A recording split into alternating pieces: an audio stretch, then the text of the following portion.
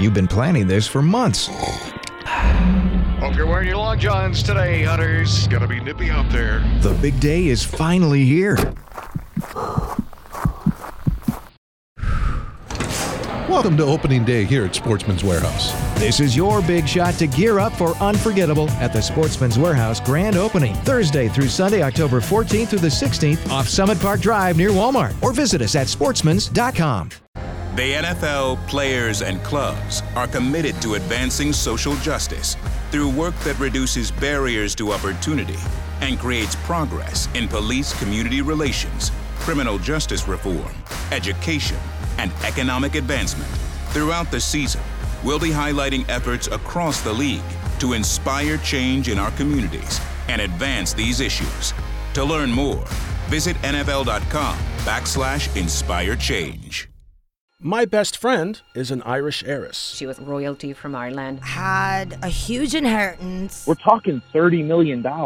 But it turns out Mayor Smith is actually an international con artist, and police are hunting for her. She's left a trail of devastation in her wake. This is not normal to be outside her place. I would rather die than let her get away. Listen to Queen of the Con every Thursday on the iHeartRadio app or wherever you get your podcasts.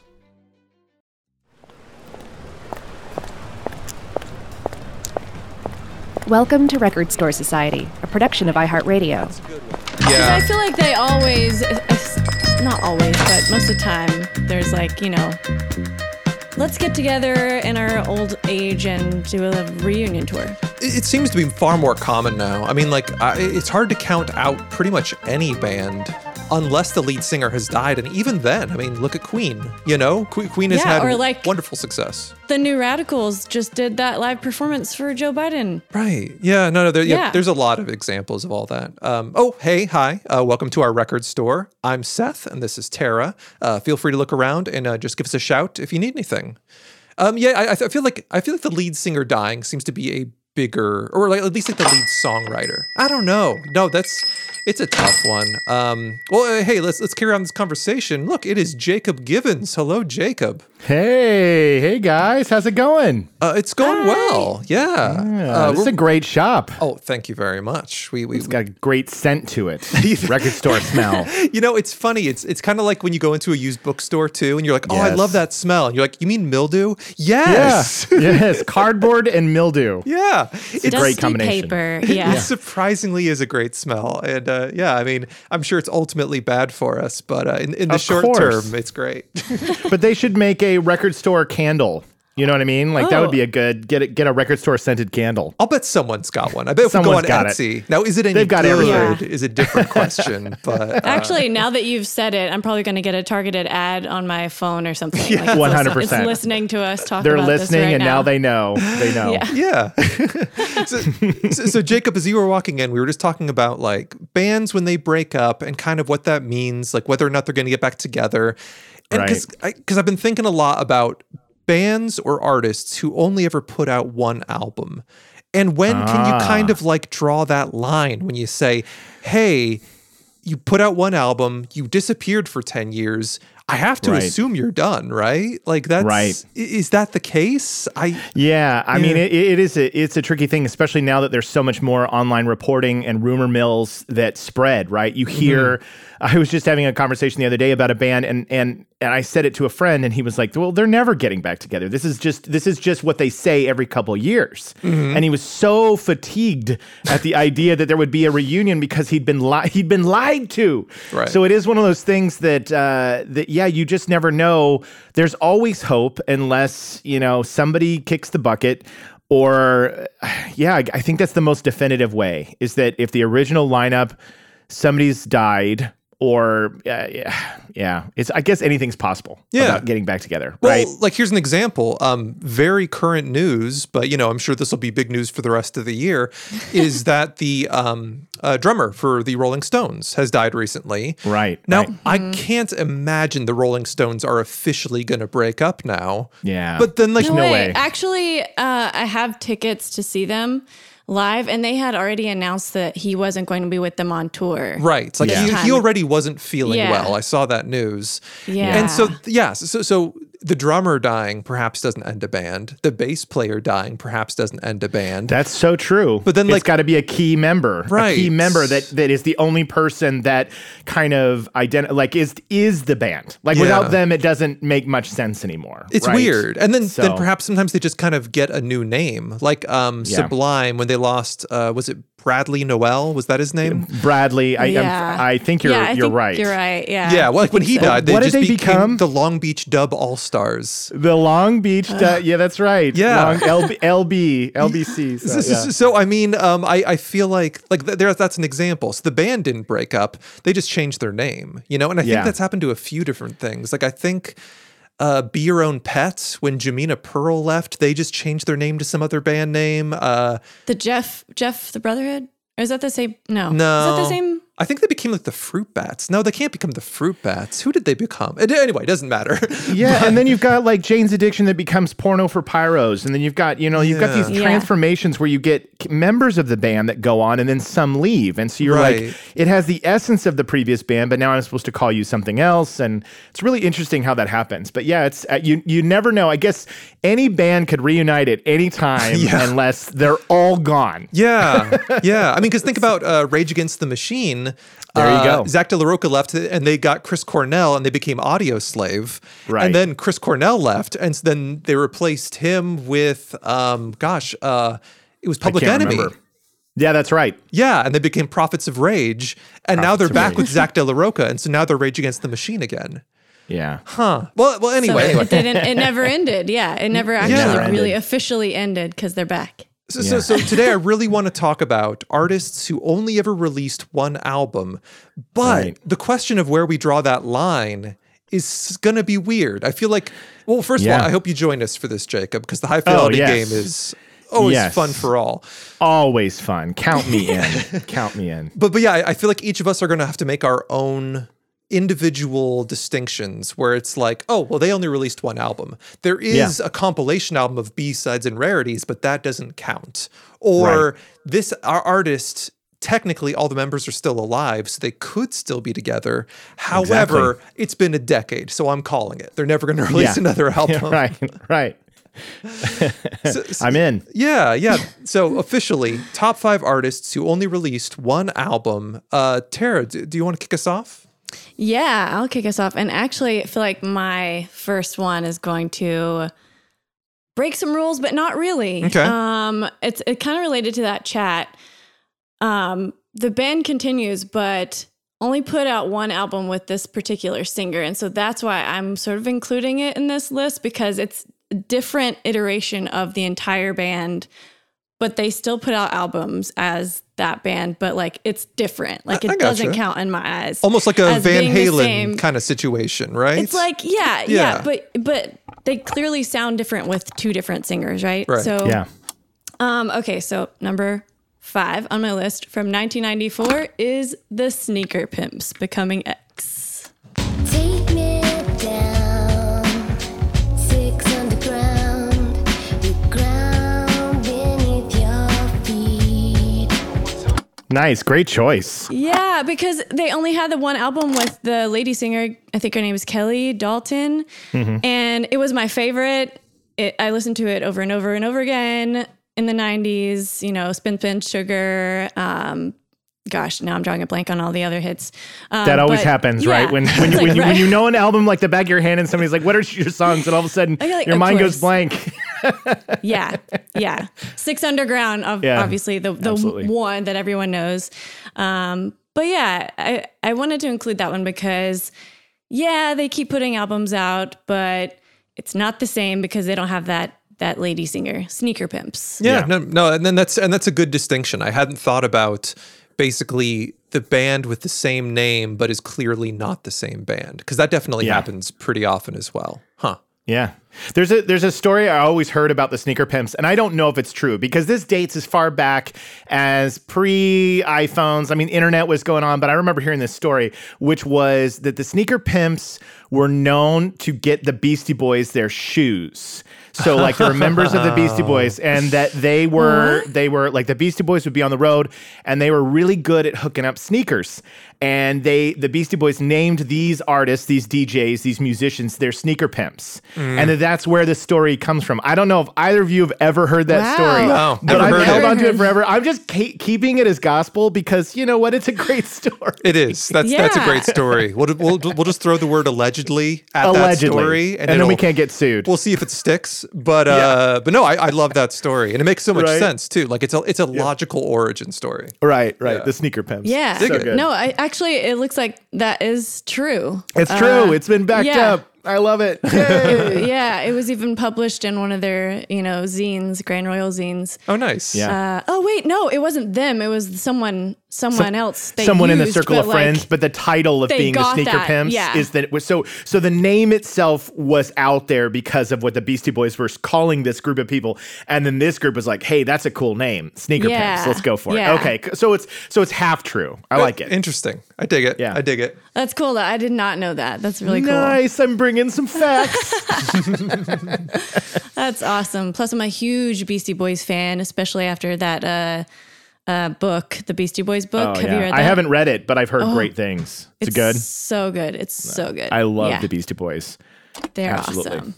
Awesome. All right. So, number 4, taking it down a notch to Sadville, USA. From 1998, the self-titled album from Mark Hollis. Should have said so. Makes it harder, more you Oh, I don't know if I'm familiar with this one. I don't know either. Yeah, you are. I feel like once you'll know who I'm talking about, you will know. It's he's the singer and primary songwriter of Talk Talk. Okay. Oh. It's My Life, that sort of new wave band from the 80s. I didn't know he had a solo career. I didn't either. Yeah. Well, so, they started like 1981 and broke up in 1991, but they were very, very like new wave, and then they went more like post-rock, but more on the experimental side of post-rock, and super minimal, super cool sounding. They disbanded in 91, and then his solo album in 1998 was more like that sort of like quiet, minimal, experimental, but less experimental, maybe just more acoustic-y. It was so beautiful. It's a really good like morning weekends record. And then he passed away. He retired, and then he passed away in 2019 after never putting out another album. He never put out anything else after that? Nothing after that. Wow. Nothing What? on his own like solo Mark Hollis. Everything was talk before. And then did Talk Talk get back together? Was there ever a reunion after this album of Talk Talk that you know of? I don't think so. And man, I wish I could have seen them live at least once. Something must have happened to make him not want to make music. Yeah. Or maybe just not want to release it. Yeah, I guess so. He said that he just wanted to be a good dad and, moved to the countryside and has 2 kids. So, well, that's a terrible reason. Sorry. I'm a dad. No, just kidding. It does sound like they may have been talking about, surviving musicians to play with Talk Talk are reuniting for a special one-off show to honor their late singer, Mark Hollis. I don't know when that is or what. I don't know. When, where, who, what. But man, it's not going to be the same because his voice was so much of their sound. So yeah, we'll never get that again. Yeah. Well, I'm going to check that one out. Yeah. I've never heard it. So I'm definitely going to pop that one on. So good. And good luck trying to find it on vinyl, like an older copy. I think you can find a reissue, but it's so good. I have it on vinyl. Nice. Another one that's we've definitely talked about this next artist in the record store before, mostly related to winter songs and albums. And that is the album Color Green from Sybil Bayer. Like a soft, sudden summer rain, you do make. I don't know this one either. I remember us having that conversation about winter albums, and that's when I first heard about this. But yeah, no, fill us in again. Yeah, her sound is very folky, very bleak, very just kind of sad, acoustic-y, finger-picking style. She recorded these songs on a reel-to-reel in Germany. She was, I think, just like a mom, a housewife. I don't know what her day job was or anything like that. But her son found these songs and made a compilation of them and sent them to Jay Mascis from Dinosaur Jr. Yeah, and he released it on his label Orange Twin. So yeah, these songs were recorded in the 70s, between 70 and 73, and then he put them out in 2006 on Orange Twin. So the public never heard of this woman until she was already, I think she maybe made a song for something else like way later, but I don't know if she's still alive anymore. Maybe she is. I can't remember. But yeah, only album she ever put out, Color Green. Check it out. It's so beautiful. So good. Yeah. This one is one of my favorites that I hadn't heard of before, that you mentioned in the record store, that I then looked up, and it really is wonderful. It's got that Vashti Bunyan goodness, just like that simple, like folky, direct, punch to the gut, I'm hoping I have the same experience where I can, because I have not heard of her, and I am absolutely going to listen. 2 for 2 now. You've thrown out 2 albums that I am not familiar with, so this is exciting. Also, she's still alive, so I'll go ahead and say that. Oh, good. So there's a possibility 66. that she could release some more music at some point. That's true. That's so true. See? She There could we go. potentially do that. But so far, it's the only one, and it's one of my favorites. I listen to it like every winter. So yeah, I can't wait till winter happens again so I can listen to it. Nice. Okay, now we'll start getting into, I think, the ones where you guys will be like, oh yeah. Number 2... from 1998, Miseducation by Lauryn Hill. See, no one loves you more than me, and no one ever will. Great choice. Yeah. Great choice. Yeah. Yeah. My gosh, I can't believe she hasn't put out another one yet, just because this one was such a huge success. Maybe that's why she's like, how can I top that? I mean, broke records selling copies of albums, debuted at number 1, doo-wop, That Thing, X Factor, Everything is Everything, like Can't Take My Eyes Off of You, bangers, hits. Yeah, bangers. And it's made so many lists, top, 100 greatest albums of all time, albums to listen to before you die, all those super epic lists. So yeah. No, fully agree. And I think I saw an interview recently with her talking about why she never made a follow-up album. And this is what I remember. She said that when she was making The Miseducation of Lauryn Hill, basically she got no direction from anybody. No one was expecting anything from her. And she just got to make exactly what she wanted, exactly when she wanted.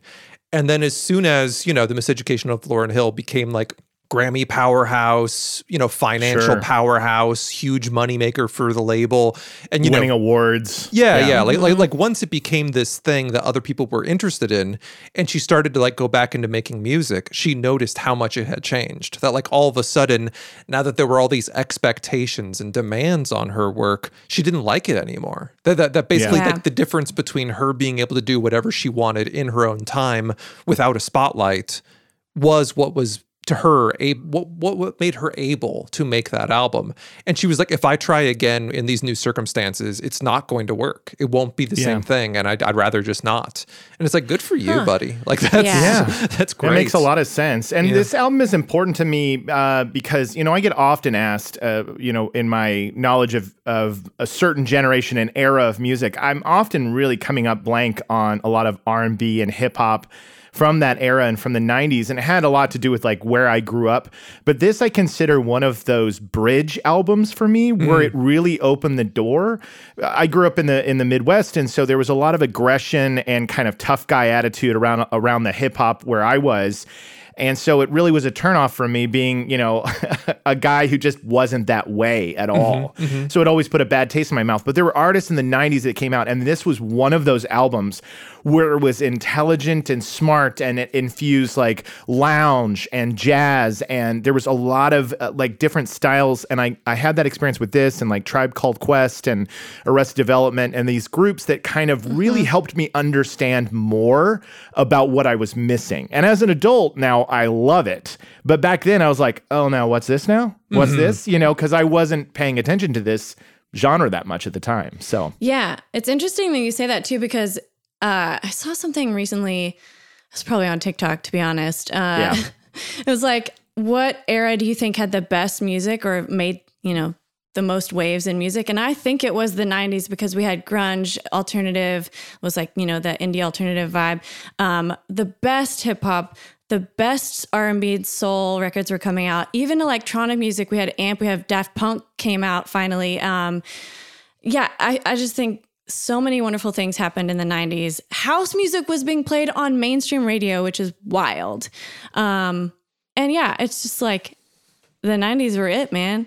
I know. And I've had this conversation, because I know it gets a lot of coverage now, especially, but it does seem to be on this 30-year cycle, because kids now are looking back on the 90s like we looked back on the 60s, living in the 90s. It seems to be this interesting 30-year cycle. And by that, rationale, we're due for another decade of kind of groundbreaking, people sick of the way things are going and unraveling the fabric. And it's interesting to see politically, socially, what leads the way into that. There's a whole generation that goes, I am so tired of what I am being spoon-fed, and I want to undo the system. And so I think that the 90s, that's why. Because we came out of the 80s and the 70s, and it was just everybody was sick of the way things were being given to them, and you just blow it all up. Right. And I think that if we're on that same 30-year cycle that we from the 60s to the 90s, we're there again.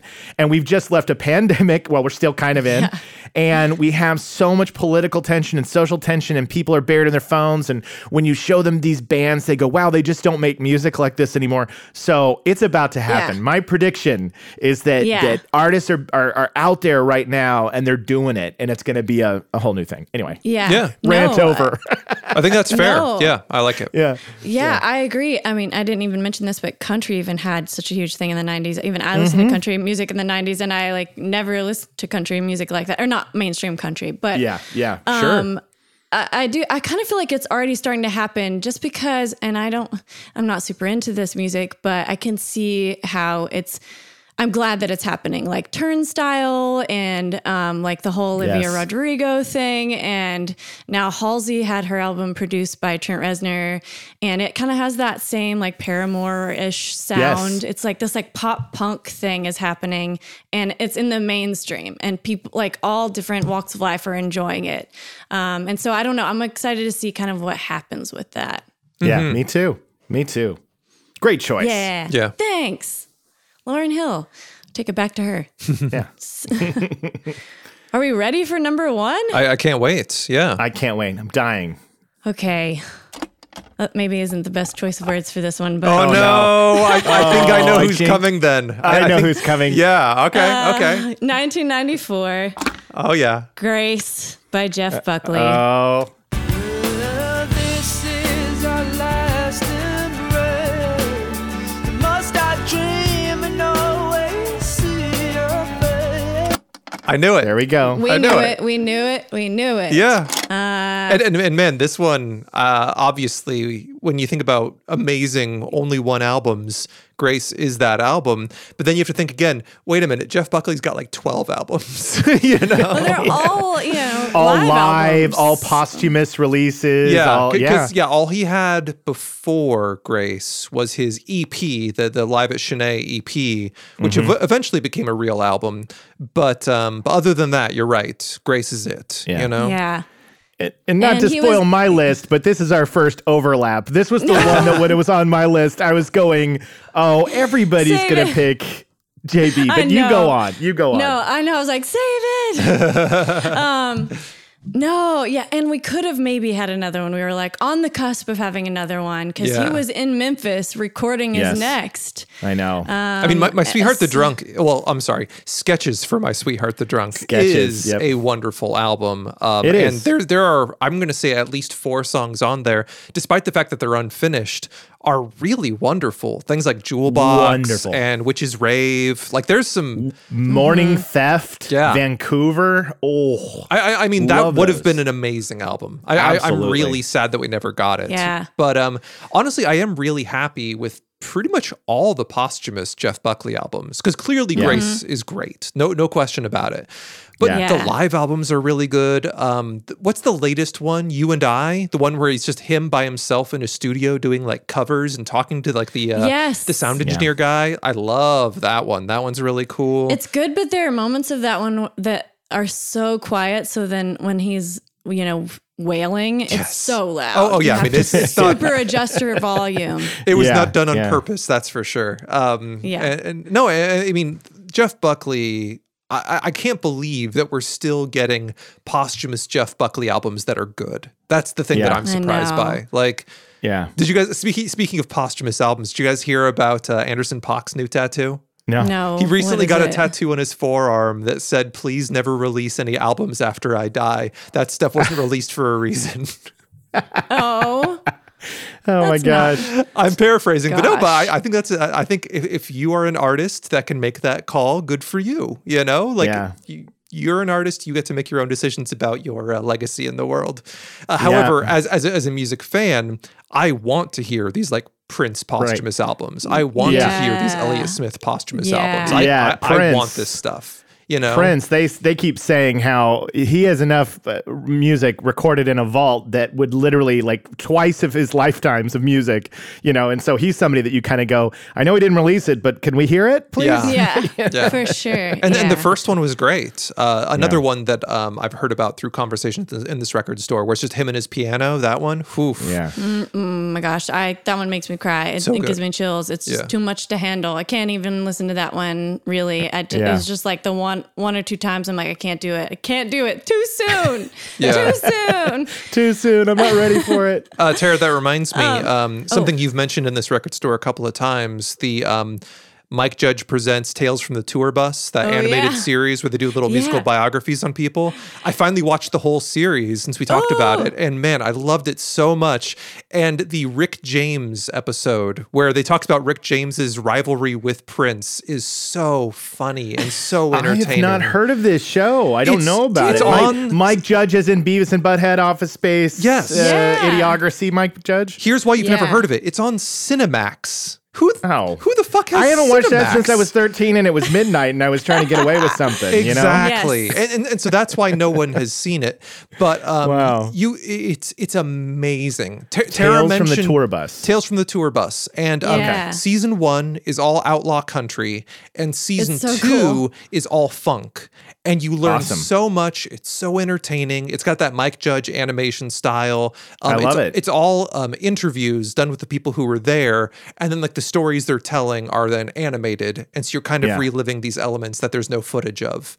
And anyway, I finally watched it all. And the one about Rick James talks a lot about his rivalry with Prince. And it's so wonderful. I never even knew they had a rivalry, but of course that makes sense. I didn't either. You know? I do because of, basically because of Chappelle's show. That's the Charlie true. Murphy stories with Prince and basketball and all that stuff. So that's how I know about it. But of course, that's more about the experience that he has with Prince. But it is really funny that they did have a rivalry. So funny. It's good stuff. I love it. So Seth, how did you watch?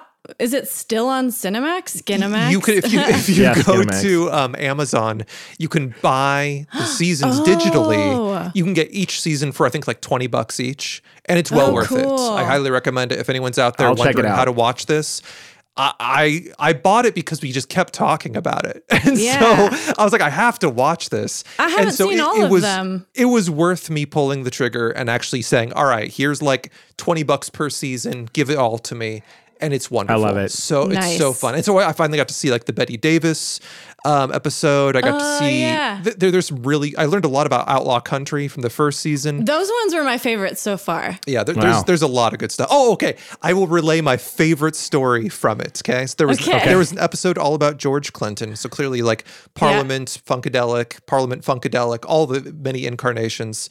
So it's the 1960s, and Parliament was introduced to LSD because they played a show in like a Harvard, like near Harvard, like in Boston.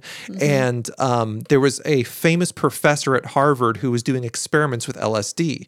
So he paid Parliament to take LSD and like report like their findings on it. And then they just realized that they loved this drug. And they were like, we're going to do this for a decade. We are all about LSD starting now. So anyway, they are deep into their LSD years, and they are driving to like their next gig, and they're somewhere in like Pennsylvania. It's the 1960s, and they all start having a really bad trip, and they feel like that there are zombies outside the car everywhere around them, that somehow they have entered into a horror film and they don't know what to do next. Turns out they are surrounded by zombies. They had accidentally wandered onto the set of Night of the Living Dead.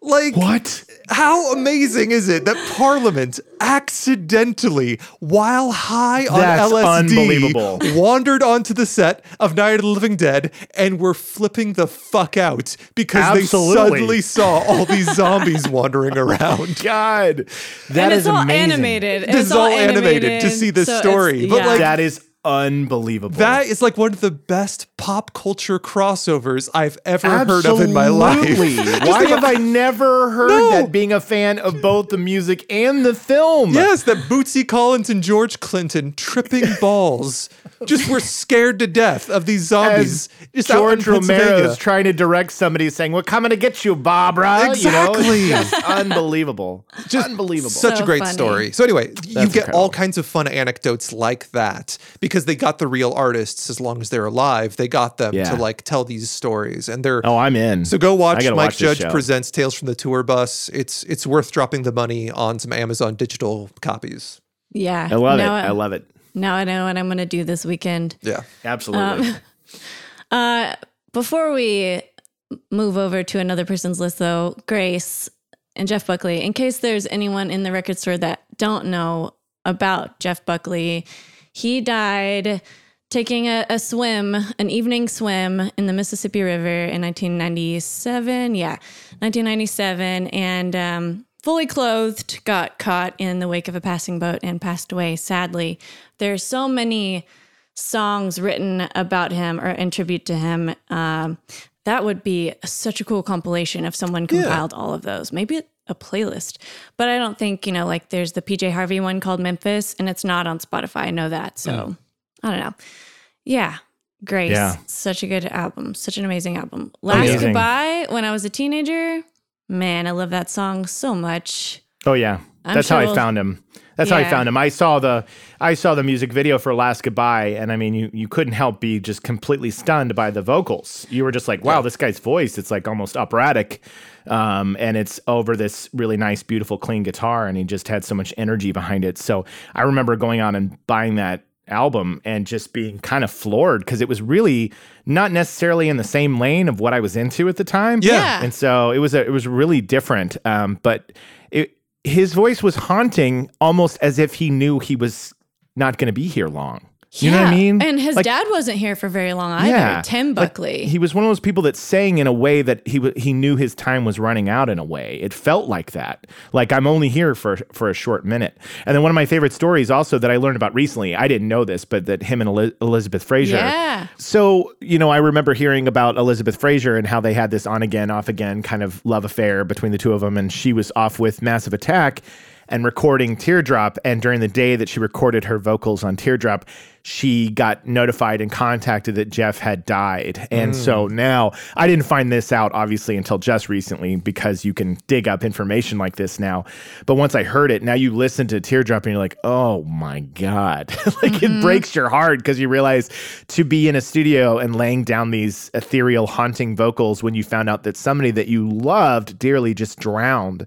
and you have so many questions. Was it intentional? And those were always the questions back then about Jeff, which was, we know now that it was accidental, and that's the story.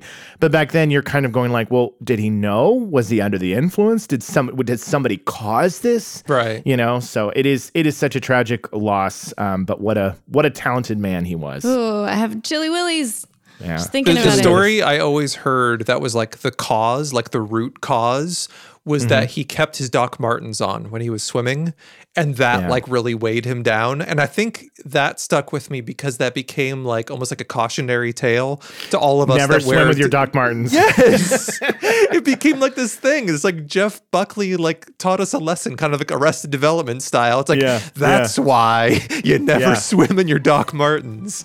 And I don't know how true that is, but that is the cautionary tale I've learned from Jeff Buckley. Yeah.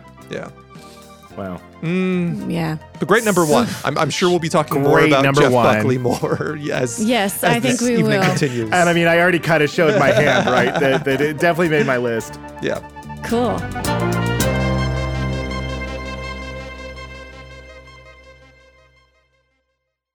If you're struggling with alcohol or drugs, Recovery Centers of America can help. RCA's local inpatient and outpatient programs are founded on science and delivered with heart from an expert, caring team who will inspire and guide you every step of the way. Call 1-888-RECOVERY now to speak with a treatment advisor. At RCA, you'll be in a community that builds connections and fosters support from peers and RCA's team of medical professionals and recovery support specialists. At RCA's state-of-the-art campus in Monroeville, Pennsylvania, they tailor your treatment to you and also offer specialized programs like PRIZE, a unique program for people who have been in recovery but have relapsed. Here, you won't have to start from step one. You'll build off the knowledge you've previously acquired in treatment and focus on the areas of your recovery that need improvement. RCA answers the phone and accepts patients 24/7 and is in network with most major insurance providers. Don't wait. Call 1-888-RECOVERY today. That's 1-888-RECOVERY. My best friend is an Irish heiress. She was royalty from Ireland. Had a huge inheritance. We're talking $30 million. But it turns out Mayor Smith is actually an international con artist, and police are hunting for her. She's left a trail of devastation in our wake. This is not normal to be outside her place. I would rather die than let her get away. Listen to Queen of the Con every Thursday on the iHeartRadio app or wherever you get your podcasts.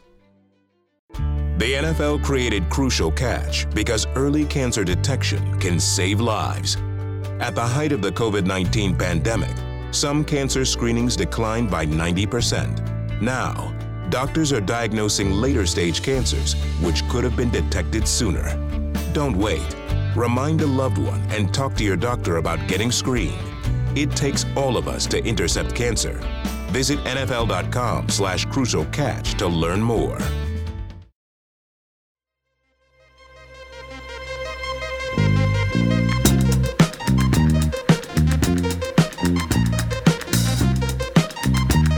Well, how about we make that transition then? Jacob, let's see here. How about you start us off with your number 5? I can't wait to hear more. Okay, so I won't go right into what we just talked about. I'll save that for a second. But I'm going to start off my number 5 with the Postal Service. Give up. I'm thinking it's a sign that the freckles in our eyes are mirror images, and when we Classic. Absolute classic. Classic. So you know how when we started talking today in the store, we started talking about when is it definitively never going to happen? Yeah. This is a perfect example of that, because talk about rumor mills and stories about this fantastic record of really, it's a supergroup. It's an indie supergroup record. You've got, these 3 amazing artists on this album, and I loved it.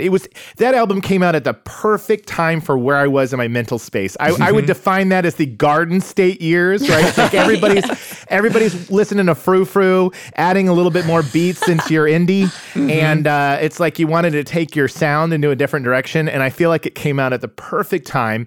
And, you know, they did the reunion tour, I think it was in 2011, 2012. And then there was rumors and rumors and rumors. They disband. And then just during the height of the election, there was that total teaser, which was they made the video where it was like them having a Zoom call and all these rumors. I remember I even tweeted about it. I was like, oh man, we're going to get Postal Service. We're going to get Postal Service. And it was an election thing. Yeah. And I was so mad because and that's where I gave up. And I said, well, that's where you gave up. Yes, you caught my joke. Yep. But yeah, I gave up, and I just was like, forget it. This is probably the only one they're ever gonna do because they've got their own projects, right? Yeah, so. But I love that album. You mentioned the rumor mill. My favorite rumor I ever heard about the next Postal Service album, and this one was fully denied directly by Jenny Lewis. In an interview with Jenny Lewis, when she was doing one of her many solo albums, someone asked her, oh, hey, I heard about the next Postal Service album, that apparently it's going to be a triple album and each disc was going to be written by each of you. So one will be a Jimmy Tamborello album. One of them is going to be a Ben Gibbard album. One of them is going to be a Jenny Lewis album. And you're all going to collaborate on all three, but that's how they're going to divide each one. And she was like, oh God, I hope not. I hope not. I hope that's not true. That's a lot of work. She was like, I haven't heard that. I don't think that's true. If that is true, I'd like to openly say I'm not doing that. Yeah, no kidding. That is a ton to do. But yeah. So I know that there are a lot of rumors out there, but I think all of them have pretty much said we have no plans of going back to this. They're like, we're not saying we never will. We're just saying it's on no one's radar. There's no plan for this in the future. It was a very specific thing that they did, and I can get it. It wasn't a new band that they started. Right. It was, you know what, I'd always heard the stories. Tell me if this is true, if you guys can confirm this. But I'd always heard the stories that Ben, what they were mailing each other stuff back and forth. The same. And that the story behind this was it became the Postal Service because, you know, he's getting beats, he's laying down his voice, sending it back. And so it was kind of being delivered back and forth because they weren't together. Right. And so it's almost like something that came out of this really specific window of time in their lives where maybe there was some downtime or there was some creative inspiration that they all felt together. But it's really hard to force something to come back together. So in a way, it's probably a good thing that that's where it's left. Like a great film that doesn't get a sequel. Yeah. Because it stands alone. So that's my number 5. Great pick. Yeah. Great Thank you. pick. This was also a great gateway to a lot of my friends to force them to listen to a bit more electronic music. It was because it's barely electronic, you know? Barely. It's a good doorway. It is. Absolutely. I remember literally when I had this album for the first time, sitting down with my friends, being like, all right, guys, now I know y'all like your grungy grunge. We all like our grungy grunge. We're good. Rock and roll, torn jeans, we're good. Yeah. But this is going to be a little electronic, but it's good. I promise you, you're going to like it. And having to warn them before I actually put the disc on. And they were, and they liked it, you know, I think probably because it's like, hey, you know, that Ben Gibbard guy you already like in Death Cab? Hey, he's there. Yeah. Don't worry. He's going to hold your hand. Don't you worry. You like Riley Kiley, right? Riley Kiley vocals. They're there too, right? I mean, that album came out sort of at the tail end of the whole trip hop thing too. Yeah. It did. Yeah. So your friends should have been into electronic music a lot earlier. I'm just saying. No. My friends we were grunge kids, through and through. I'm going to say all the way up through high school. Basically, there was some hip hop that I would listen to in middle school and high school, but it was almost entirely grunge-esque, you know, various incarnations. Radiohead to me was like smart grunge, you know? Yeah. Smart grunge. Yeah. Actually, I hadn't heard that Halsey album yet, and I didn't even know Trent Reznor had produced any part of it or did anything with it. And someone messaged me on Instagram. I was like, what do you think about this new Halsey record? And I was like, I don't usually like Halsey. Why are you asking me this? And right. The whole Trent Reznor thing. It's because Halsey is now interesting because of the situation. I haven't heard it either, so I have no opinion. But he was like, Well, because Trent Reznor touched it, and I know you never stopped listening to grunge, and I was like, oh, choo-choo. Well said. Word, so I will go listen to it, but then I didn't like it. So. Yeah, people keep telling me to check it out too, and I have not yet. But multiple friends of mine have said you should check it out, and I've been like, oh, interesting. So I can also say I have no opinion. Haven't heard a single note from it. Me neither. I do remember when Miley Cyrus put out that album with the Flaming Lips as her backing band. It was called Miley Cyrus and Her Dead Pets, and I was like, oh, this is going to be something. Fuck, that is my least favorite album that I actually have in my collection. By far, I don't think I've heard it. Least favorite. It's fucking terrible. And I like to be a positive person in this record store and only talk about the things I enjoy. This is the one exception I will make and say Miley Cyrus and Her Dead Pets is the worst album in my collection by far. By far. They need to print that on there on the back with the laurel leaves like they do in films and have a quote on the back. The worst album. It's insufferable. It's insufferable. I'm sorry. I will go back to being a positive person who focuses on the good things. Okay. All right. So number 4. Sure. You ready for it? Yeah. Yeah. Okay. All right. So this one was a more recent discovery for me because I can't say that I knew about this when I was growing up, but when I found out about it, I was like, oh, cool. It's a band called Handsome.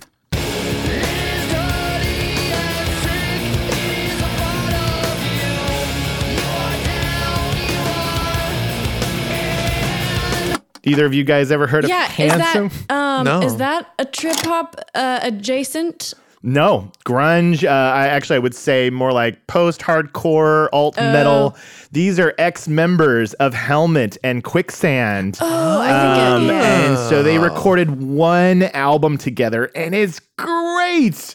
It is great. It came out in 1997. You've got basically, so I have it here, so I won't mess it up. You've got singer was Jeremy Chatelain, guitarist Peter Mengeti, which was from Helmet, Tom Capone from Quicksand, and bassist Eddie Nappy, drummer Pete Hines, formerly of the Cro-Mags and Murphy's Law. So all of them were kind of big, post-hardcore bands, and they all came together, put this album together, and they went on tour, and it dissolved after the tour, and that's all they ever did. But it is grungy. It's got remnants of like Helmet to it, but with a lot more clean singing, more melodious vocals, but it rocks. It's a great album, and it's kind of like when you listen to it, you're like, this is a shame, but it's one of those things that I came across, and I was like, I've never heard of this before, and when I found out who was involved, I was like, pretty cool album. So nice. Yeah. Never heard. We'll have to look that up. Yeah. Handsome. It's the only one out there. So, all right. Number 3. Wait, hold on. Oh, I never heard of that either. But I think I was thinking of Handsome Boy Modeling School, which is the sort of like hip hop, trip hop thing. The Gorillaz guy. Yeah. Right. Dan the Automator. Yeah. There's also the Handsome Furs. Handsome Boy Modeling. The Handsome Furs are a wonderful band with the dude from Wolf Parade, Dan Bachner. He's the lead dude in that, and he's great. So yeah. That's cool, awesome. Yeah.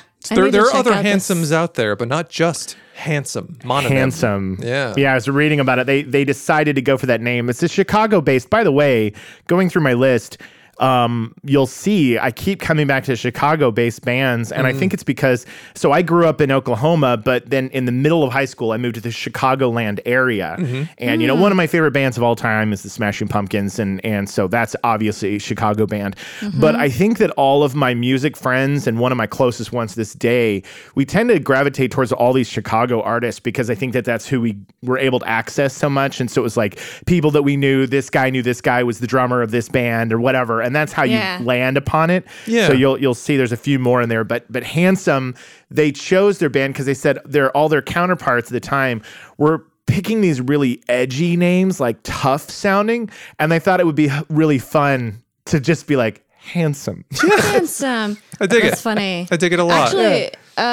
Actually going to visit Chicago next week for Pitchfork. Oh, I love it. And I'll be hanging out with another record store friend, Greg Corner, who is in the band Kill Hannah. Nice. I know Kill Hannah. Absolutely. That's amazing. Greg has a lot of really great Smashing Pumpkins stories because, both being Chicago-based bands, they ran in some similar circles and they have some stories. And it's wonderful to hear Billy Corgan stories from the source. It's fun. He's like lives across the street and is friends with one of the guys from Local H, and just has a bunch of really great Chicago stories. But Chicago awesome.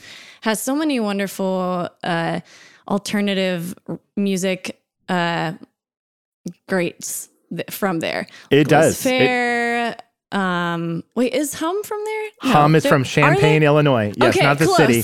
But that's where I went to college. Oh, nice. So I went to University of Illinois in Urbana-Champaign, and Hum was from that town. And so it was awesome having they were right around the corner for where we were on campus. So it was awesome. It was awesome. Great bands to come out of Illinois. Well, speaking of both Chicago and Billy Corgan, I've got something I want to say about bands that only released one album, but I'm not going to say it yet, just in case it's on your list. Yeah. Okay. Oh, okay. Yeah. So putting a pin in that, but I don't want to spoil anything.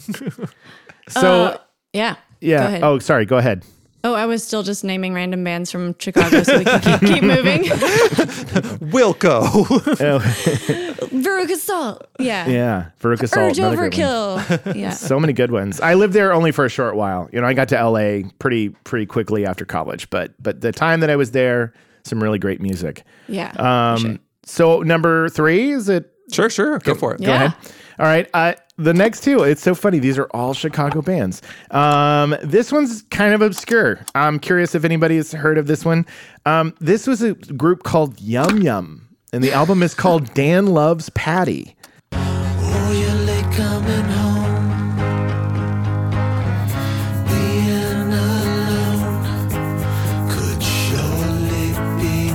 It's very slow, very mellow. You can find it, on Spotify, and it is, it's like the lead singer, his name is Charles Holmes, I think. So he was Chris Holmes. Yeah. Oh yeah. Chris Holmes. That's it. Chris Holmes, multi-instrumentalist. And it's really mellow. This is the kind of album I put on when I was a teenager, when you lit some incense and candles in your room and you were really just taking things slowed down. I mean, it's got there's flutes in there.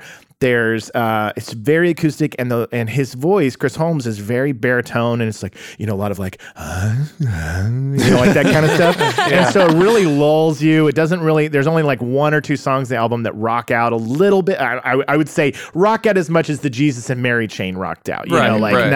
Not really ever going to go crazy, but it was it's a great record. And it's a shame that they never released anything else. And it's one of those bands that I've put on whenever we used to make mixtapes, mix CDs. I would always throw a Yum Yum track on there, and everybody would be like, "Who the hell is this band?" So Yum Yum, Dan Loves Patty. Last song on the record is the best one, hands down. Wow. I've never heard of Yum Yum. What's the year that this album came out? 1996. Gotcha. Okay, that paints a picture. I'm picturing kind of low, kind of like that slow core vibe. Is that kind of what it is? Yeah, it is. It's but very acoustic. Yeah.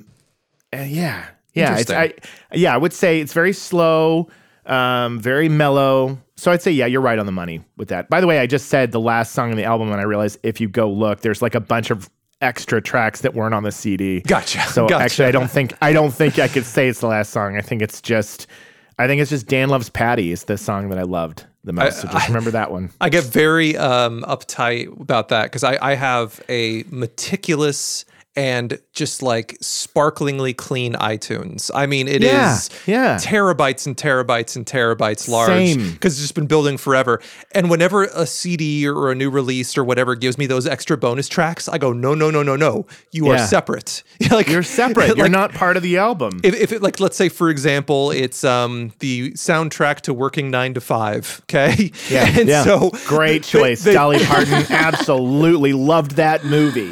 So they throw on a couple of extra bonus demos or something. I go, no. This is 9 to 5. And then this album is called 9 to 5 bonus tracks. And you are separate because I don't want you automatically playing when I listen to this album. I will intentionally listen to you when I want to. We are the same. I used to cultivate my iTunes library, that specifically. I've gotten lazy in my older years, and now I just bring it up on Spotify. But it does frustrate me when the version of a song on an album has changed. Yes, where you heard it a certain way on the CD, and then they've uploaded like a remix or remastered version on the album, and you're listening, you're like, this isn't even the same song on the CD. It's so annoying. Yeah, actually, we ran into that when you were doing I did the live stream song on TikTok. Yeah, it was like Sneaker Pimps, and I was playing freaking Spin Sugar, and they changed it entirely on Spotify, and I was so mad, and I was like, to YouTube we go to find somebody who uploaded the CD version, and we found it. That happened notoriously to pun soon to come. That happened notoriously to the Notorious B.I.G. Because he couldn't posthumously when they re-released what was his first album? Because Ready to Die was his second album. What was the first one? Was the first Remember, album called? I am so out of the loop with this stuff. I'm the worst on my hip hop. Whatever it was, Notorious B.I.G.'s debut album, there were some licenses for samples that later on posthumously got too expensive. So P. Diddy just did some remixes, and that was the only version available for decades and decades, was just this weird P. Diddy remix in the middle of like this classic album. And the original CDs were now like these collector's items because nobody wanted this weird P. Diddy version. It was really weird. So funny. Wait, you said there was Ready to Die, which is the first studio album, and then Life After Death was the second. That's right. Thank you very much for correcting me because because you're right. So yeah, Ready to Die was the first one, and that's the one with a little baby on the front, and then Life After Death was his second one. That it's him standing next to like the hearse, and that came out like right before he died, like seconds before he died, which is insane. But then there was another one that was released posthumously in 1999 called Born Again, so I wasn't sure if it was that one. No, not that one, not that one. So this is the baby one, the original debut album. The baby one. But anyway, so here's the wild part about it though, because when P. Diddy did these remixes of these songs to get rid of these samples that he couldn't afford anymore, he also edited out some lyrics because suddenly in the new context, post 9/11, they had different meaning. So for example, there's a lyric in that song where, let's see, how does he phrase it? I'm going to paraphrase because I haven't memorized all of Notorious B.I.G.'s lyrics, but he says something along the lines of, I'm blowing up like the World Trade Center. He was referring to that one time when like that van was parked out front. Right. There was an explosive that was outside of it. Yes. That's what he was referring to in the original song. Wow. But post 9/11, that's got a completely different meaning. Yeah. I mean, so P. Diddy changed the lyrics of the song too, which a lot of people took offense to. You know, you don't. Yeah. I mean, no offense, P. Diddy. You've made an excellent career for yourself. Congratulations to you. You can't change another artist's lyrics after they die. That's not cool. No. So I agree. Yeah, I agree. Anyway, that's a complete tangent. That's why they also Bleed American they dropped the title of Jimmy Eat World's album because of 9/11. Do you remember that? Yeah. It was called Bleed American, then 9/11 happens, and they were like, oh shit, can't call it that. Did they change it to self-titled? Yeah, it was self-titled for a while, and then I think enough time has passed now that they've allowed it, you know, like it's listed as Bleed American once again, but I just remember that I bought it as Bleed American, and then all of a sudden it was dropped. That came up recently, too, when we were talking about the Strokes. I was like, which one was it? New York City Cops was a song on that album, and but it was very negative towards the New York City Cops. Yeah. So the European version of the album. I'm kidding. But yeah, I'm kidding. The European version of the album still has that song, and it's a great song. So we don't get it because of 9/11. They play it live. Yeah. I have the 45. Yeah. I love it.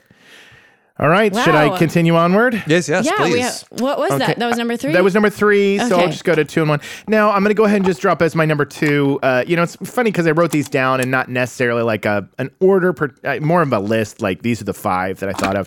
But this is Jeff Buckley. Here we are. Grace.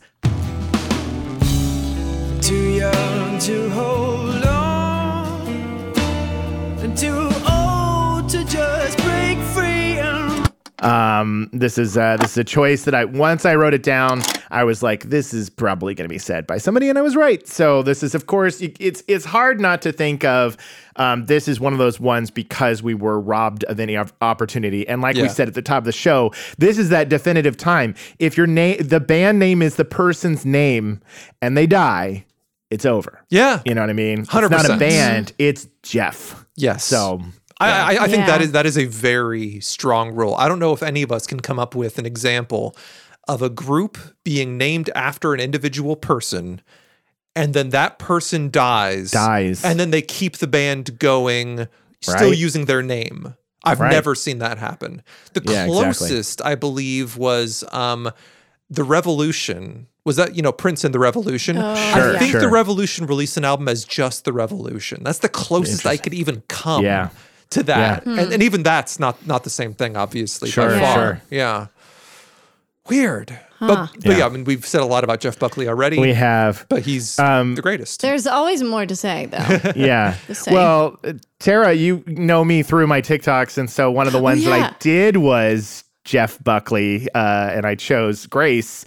And I don't know if you've gotten a chance to see this video that I did at all, Seth, but it's one of my, it's not my most popular, but I think that the reactions that I got to it were very emotional. It connected with people, and I was happy that it did. Because, some of the videos, they blow up and they get a lot of attention, like Rage Against the Machine and things like that. Jeff Buckley is so much more niche. It's not everybody knows about him. And I made this video that was basically levitating once his vocal range kind of, the pitch shifts and it's like, oh, and so I was in my backyard, and my shtick in my videos is me talking to myself as if it's two people, or maybe it's one person, I don't know. But I'm talking to myself, and it's that point in the song where you can see that I'm being moved with emotion, and then all of a sudden the voice goes, and then you just see my body lift off the ground. I'm just kind of going like this. And then I grabbed my son, who's 12, but he's big. He's almost eye to eye with me. And I said, okay, son, I need you to sit in this swing, and I need you to, so I had my camera on the ground, and I said, I just need you to slowly lift your sneakers up off the ground like this. And so his shoes look like my shoes. And so he sat down with his jeans on. And so I filmed his feet just kind of raising up slowly off the ground, and then I intercut. And so it really does, like for a brief moment, it looks like I am flying. That's great. And so I'm flying in the air, and then the other guy, I have him raise up as well, and kind of they both meet in the sky and hover and look at each other like, wow, this really, really took me away. But this was one of those videos that it spoke to people. John Mayer commented on the video. It was crazy. It was crazy. It was like, he was like, I was just listening to this album. I love it. I was like, oh, hi, John Mayer. So it was really crazy. And if anyone in the record store hasn't come across your TikTok before, it's at the Jacob Givens. Yes. And that's if you want to see these things. I'm personally not on TikTok, but I've seen quite a few of your videos because Tara sends them to me when they're particularly good. And so I've seen quite a few of them that way. That one is so spot on. Like the thought of sort of this like transcendental moment where like your face is near some tree branches too at one point, and it's like, and they're passing across my face. But you're like probably next to a tree that's just very short, maybe like regular. No, I was on a height. ladder. I was on a ladder. Oh, you were? What? I was really risking life and limb. My wife came out and was like, honey, because I was not very balanced. So funny. And that's fun. Yeah, my friend Luke, actually, shout out to Luke, showed me one of your TikTok, or like sent a TikTok or something on Instagram or TikTok, I can't remember. And I was like, oh my God, he's our people. And then I reached out to you. I was like, you have to pop in and say hi to my friends on my 90s stream. And we played a couple of your videos a few times. And yeah, it's just so perfect. You perfectly encapsulate those feelings that I had first listening to those albums as well. So yeah, shout out. Thank you. You did such a great job on those. Yeah, and I don't blame anybody for not being on TikTok because I did not want to be on there. I'm 43. I literally was like, I don't want to be on this stupid app. But it is one of those things that happened, and now I'm doing it. But I have so many of my friends, everybody I grew up with, they're like, can you please put them on any other application, any other place than TikTok? So I do my best. I bring them over to Twitter. I bring them over to Instagram. I bring them over to Facebook. But the thing that happens to me all the time is I get flagged. I get blocked because for whatever reason, there's some loopholes in TikTok. It's like the Wild West of being able to use the built-in songs. But I drop some of these things in Instagram, and right away I get the ban. No, you're playing this song and you can't do it. And so they're out there. If you don't want to do TikTok, you can see them on Twitter and Instagram and all that stuff. But either way, anyway. And and to clarify, on TikTok, you are at the Jacob Givens, but on everything else, you're just at Jacob Givens. Yep. Gotcha. Yep. Cool. Somebody beat me to the TikTok realms with my name. So, yeah. All right. That's great, though. Oh, but okay, awesome. So we have number 1 to wait for. Number 1. Now, again, this is one that I assumed would probably be on somebody else's list as well, but I couldn't resist it. The subject of this week's video that I did, Temple of the Dog. And it's on the table, the mouths are choking, but I'm going hungry. Classic. I didn't even think of Temple of the Dog. And actually, real quick, you did not mention the one that I was afraid was going to be on your list that I wanted to talk about briefly. Chicago-based, Smashing Pumpkins-based, Zwan. Oh, yes. Oh, my gosh. Why didn't I think of Zwan? I didn't think of Zwan until you said Smashing Pumpkins. And I loved Zwan. I loved it. That was so a blast of an album. Yes. Absolute blast of an album. Yes. I loved it. I mean, there was something about Zwan. Maybe because it was so ephemeral. Maybe it was just like this passing little breeze that Smashing Pumpkins. Hey, we broke up. Hey, Zwan. And everyone's right. Zwan. Yeah.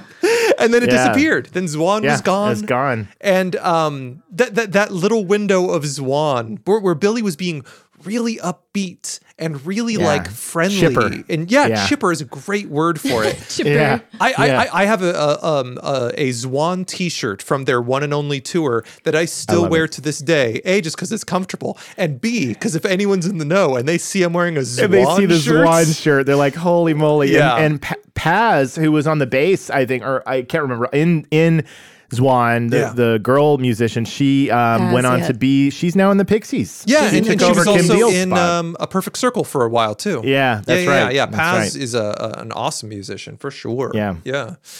But anyway, we're not talking about Zwan. Temple, but that's a great call. I can't believe I forgot about Zwan. It is funny when these things come up and you go, wow, I didn't even consider that one. But Temple of the Dog is a big one, obviously, and it's it's one of those albums that sure, it came out before Pearl Jam, but it was really pushed after Pearl Jam. You know what I mean? Like I wasn't enough in the know in Oklahoma as a teenager to be aware of who Mother Love Bone and who these musicians were before Singles comes out, and I learned about them that way, and then Pearl Jam comes out. Now I know Eddie better.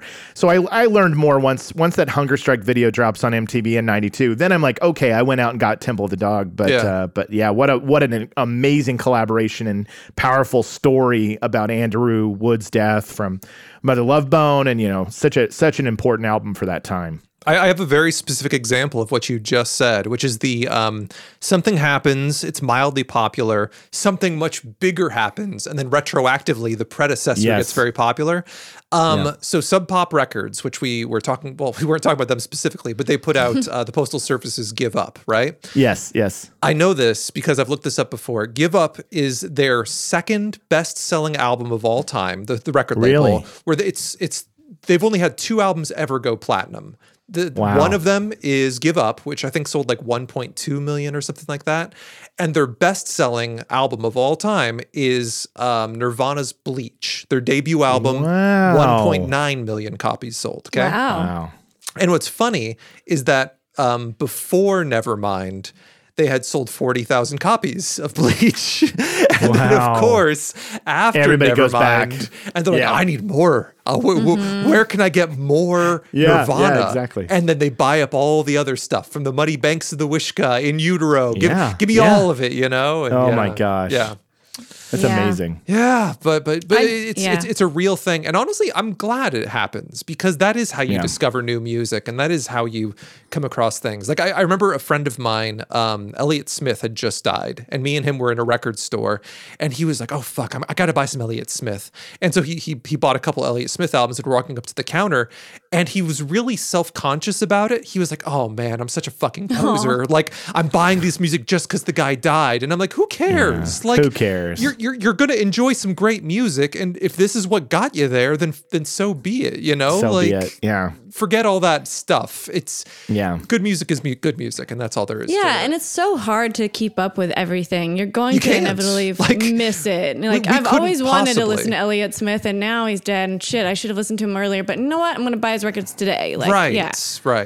The best thing that can happen in your adult life is for the coolness and the street cred to wash away and to just be like, I don't care anymore, dude. Right. I just want good music. Like to let go of all the scene, to let go of like what's the I know this and I knew this before you. It's like just enjoy your music. You know, it's so meaningless. It's so meaningless. The artist doesn't care. No. They want you to listen to them. That's all they wanted. Yes, so, they want you to listen and hopefully give them a little bit of money. Yes, exactly, so that they can eat this week. Yes. You know, so.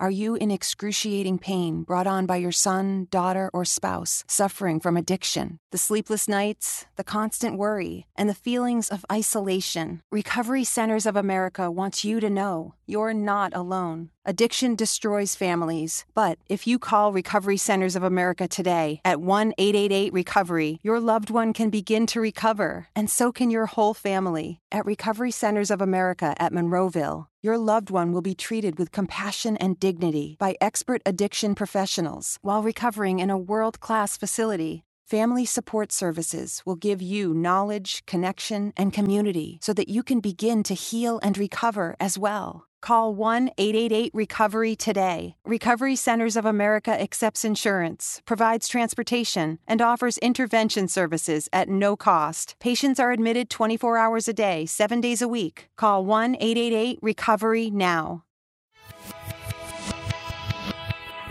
Hi, I'm Vanessa Bayer, and this is my brother Jonah. We're two siblings who love to talk about our childhood and nostalgia and how it shaped us into the people we are today. You might know me from the 7 years I spent as a cast member on Saturday Night Live, and since then, I've gone on to star in some of your favorite TV shows and films, and trust me, they're your favorite. Favorite? Okay, Jonah, please be cool. And I'm a longtime music journalist with a fairly niche but very dedicated audience in the punk scene. So, Alt, in our new podcast, How Did We Get Weird, we'll talk about our favorite snacks, shows, and obsessions from growing up with some of our favorite friends, including comedians, musicians, and other A-list celebrities we want to brag that we're friends with. Wow, Vanessa, you're friends with Minnie Driver? Yeah, JK, but she is very cool. We'll have fun and ultimately heartwarming discussions about our formative years and recall some unforgettable memories along the way. Like the time the Jewish Federation called our house during dinner and our dad told them we had converted before hanging up on them. Listen to How Did We Get Weird from Will Ferrell's Big Money Players Network, available on the iHeartRadio app, Apple Podcasts, or wherever you get your podcasts. The reviews are in, and audiences agree. iHeartRadio's #1 podcast, Aftershock, is the show you need to binge. Michaela! She's not gonna make it to the mainland by herself. 5 stars. I love it. It's hard to find a podcast that is truly immersive, and this one takes the cake. Ask me if I care who died on that island. The Art of a Roller Coaster. So many ups and downs, twists and turns. 5 stars. Someone's running towards us. Get to the boat now. Has me at the edge of my seat. Everyone that hears me listening to it stops to listen and then subscribes themselves. You owe me. After what you did, you owe me the truth. Heart-stopping. And the cast. I can't wait for more. This place is gonna collapse. Straps us in and makes us think we're coasting along when we're really racing to an abrupt end. You're gonna come with me, and we are gonna take you apart, piece by piece. Aftershock, starring Sarah Wayne Callies, David Harbour, and Jeffrey Dean Morgan. Come to the island and binge the series everyone is talking about. Follow it on the iHeartRadio app, Apple Podcasts, or wherever you get your podcasts. All quotes taken from actual user reviews.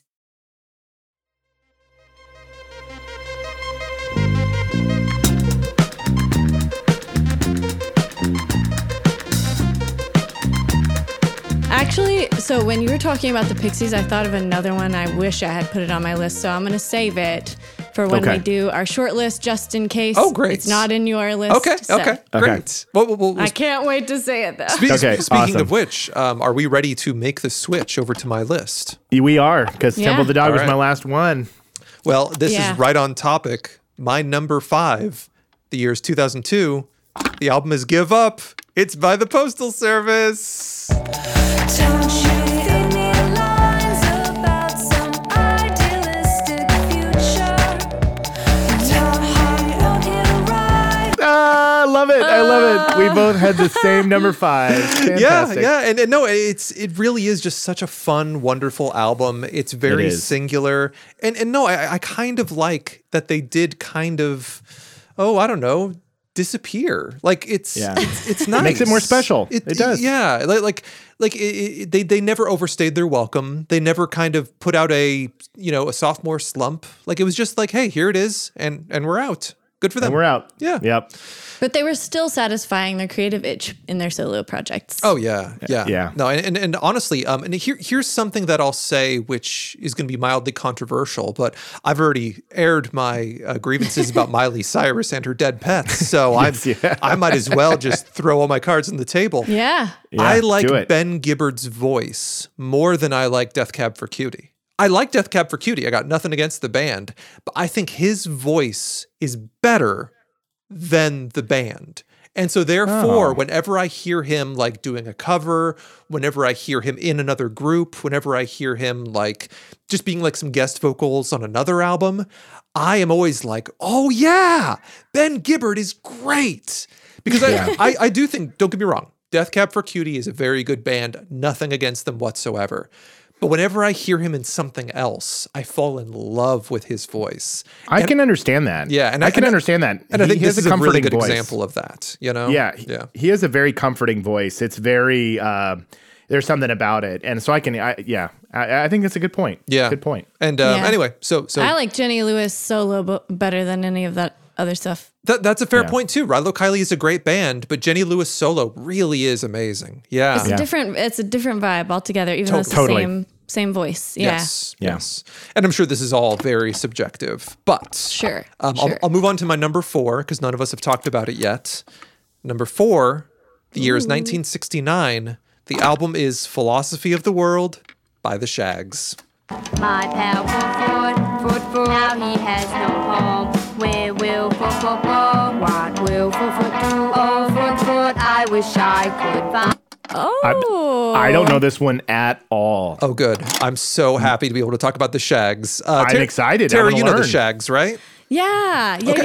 So here's the story. I don't think I've ever listened to the full album of the Shags. Okay. So here's the story. Okay. I first came across this. John Ronson wrote a book about. Let's see. Do you remember that movie Frank that came out not too long ago?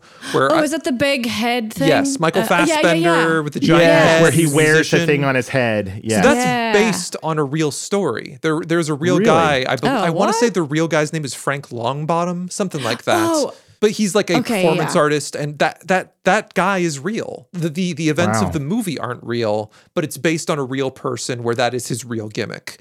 So anyway, Jonathan Ronson, or John Ronson, I think he goes by, the author, the guy who wrote like Men Who Stare at Goats and The Psychopath Test, that author. Yeah. He was the keyboard playist? He was the keyboard. I like playist. He was the keyboard player in the real Frank's band. Okay. Wow. So he co-wrote that movie Frank. John Ronson co-wrote it. So anyway, he wrote this book called Frank, the true story that inspired the movie. And in it, he talks about other eccentric albums that are maybe a bit unconventional and unhinged and are pretty fucking arty. And so this is where I first learned about the Shags, was in this book. Here's the story. There's this guy named Austin Wiggin, and he had his palm read when he was a young man, I believe by his mother. But a lot of these facts are very amorphous. So I'm just going to throw an allegedly in now. And that way all this is nonsense. So Austin Wiggin was having his palm read as a young man by his mother, who was a psychic. Okay. And she predicted like 3 things about his life: that he would like marry a strawberry blonde woman, that he would have like X number of children and so many of them would die, and that his daughters would form a pop group that would like live on into the eras and would be super duper successful. Okay. Okay. So he's living his life. He meets a strawberry blonde woman. They get married. Hey, first one's true. Hey, he has X number of children and such, so many died or something like that. I don't remember this detail at all. That came true too. Well, I guess the only thing that hasn't come true yet is that my daughters need to form a pop band and they need to go and create this brand new movement in the world. I will call them the Shags. And so they are these 3 girls. I think eventually the 4th daughter joined them too. But yeah, 3 daughters of this guy named Austin Wiggin. And he forced them to be a band because a psychic told him to. And they have no interest, no musical talent whatsoever, no ability whatsoever. It is, I've made this analogy before, they are the foie gras of music, okay? Oh my gosh, yeah, just forced into it. Just forced. But here's the amazing thing. There is, surprisingly, this deep, creative, almost like primordial creative pull or tug or instinct inside there because they have absolutely no training. I'm saying the drummer's tempo does not match the guitarist's tempo in the song. Like there is, this is so crazy. It is the first time you hear it. Well, so I listen to a lot of music. It's just 99% of my life. So I'm always listening to something, always buying music, blah, blah, blah. The rare times when I hear something brand new, when I hear something I've never heard before, it always sticks out in my memory.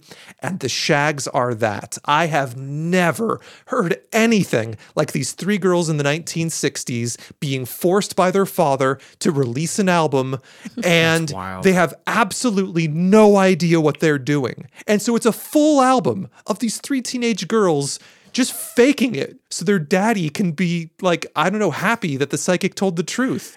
Oh my gosh. And it's wonderful. And it's mostly wonderful for 2 reasons. One, like I said, it's something you've never heard before. And that's enough for me. Yeah. But 2, in addition to that, it's compelling the whole way through. You can listen to the whole album as an album because there is clearly something there. There's something in the performance. There's something in like the way they deliver this. Some people have called it the worst album of all time. The way that they deliver this album is enough to keep you interested that there has to be something to it. What that is, I couldn't tell you. So anyway, I think the Shags are a very important group, and it's something that just can't happen very often because how many people would put up with this? And Tara, go ahead. Yeah, I was just gonna say I think I've talked about this before in the record store. I DJ'd an art show once, and I made I challenged myself to sometimes not play all the normal stuff. And so I was like, I'm going to make the theme of the music of this art show, Songs in the Key of Z, because I found this compilation which had the Shags on it and Daniel Johnston. And that's kind of like how I found out about all of them. And because I wanted to be like music for weirdos. Right. Yeah. At this art show. Right. Like outsider art. Yeah. And so that's how I know of them, but I've never listened to a full album of theirs. I've never heard of this ever. Here are a couple places which you might notice it in the future. Next time you watch Empire Records, they make a very fleeting reference to the Shags. Okay. And if you ever read, there's a Kurt Cobain book, which is actually a little painful to read because it feels very, icky to read it. It's the one where Courtney Love reprinted his journals. Okay. Oh, yeah. Yeah. I bought that book because I had to know. Curiosity, of course. And there's a part in that book where he lists his favorite albums of all time. And I think this is like his number 2. It's the Shags. Yeah. I believe also Frank Zappa called this the best album ever made and that it was better than the Beatles. Now that's Frank Zappa. So who knows? That's Frank Zappa. Yeah. He's just saying that. Yeah. But anyway, long story short, go listen to Philosophy of the World by the Shags. Oh, it is says, unlike anything you've ever heard. I love it. It said that quote was actually, I just looked this up on my smartphone in the store, and it said Lester Bangs actually created that quote. Well, here's where it happened, unless my information is wrong too.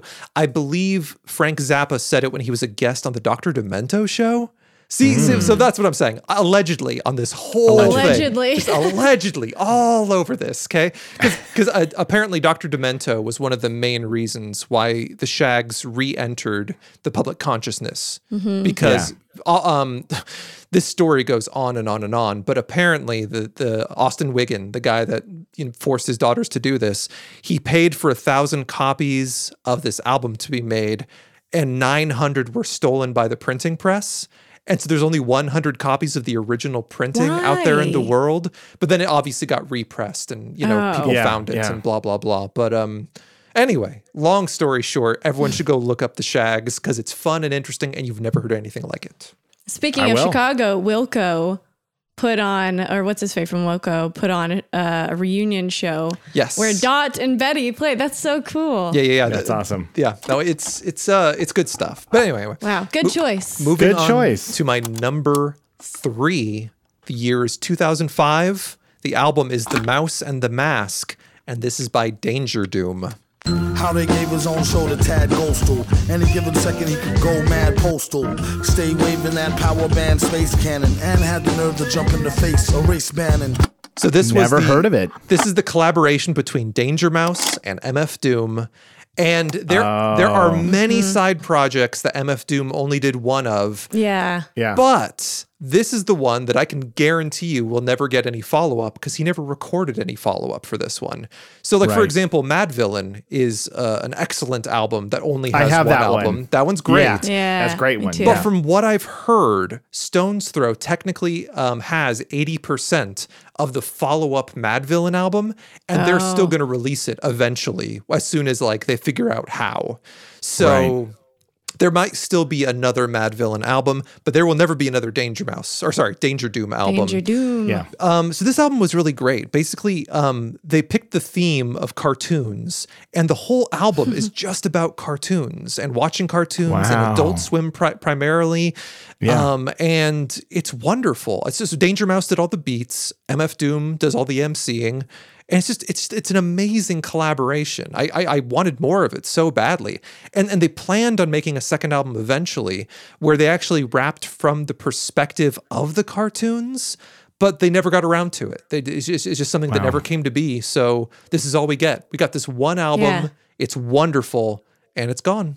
Holy moly. Yeah. Another one I got to check out. I've never heard it. It's a very fun one. I didn't one. know it was about or related to any sort of cartoons on Adult Swim. So now I want to listen to it and pay attention. They've actually got a bunch of the voice actors from Adult Swim cartoons to do new samples and intros and skits between songs. So for example, Master Shake is all over that album. Oh, yeah. And then there's some really great scenes from C-Lab. There's a lot of great stuff from Harvey Birdman. There's a lot of That's cool. Because they made it in collaboration with Adult Swim, so they were able to get tons of samples and voice actors for it. So it's a very Adult Swim heavy album. Man, Adult Swim is always putting out really cool music, Yeah. like special limited edition type situations. Totally. The thing I've heard, I knew the guy's name once, but I've forgotten it now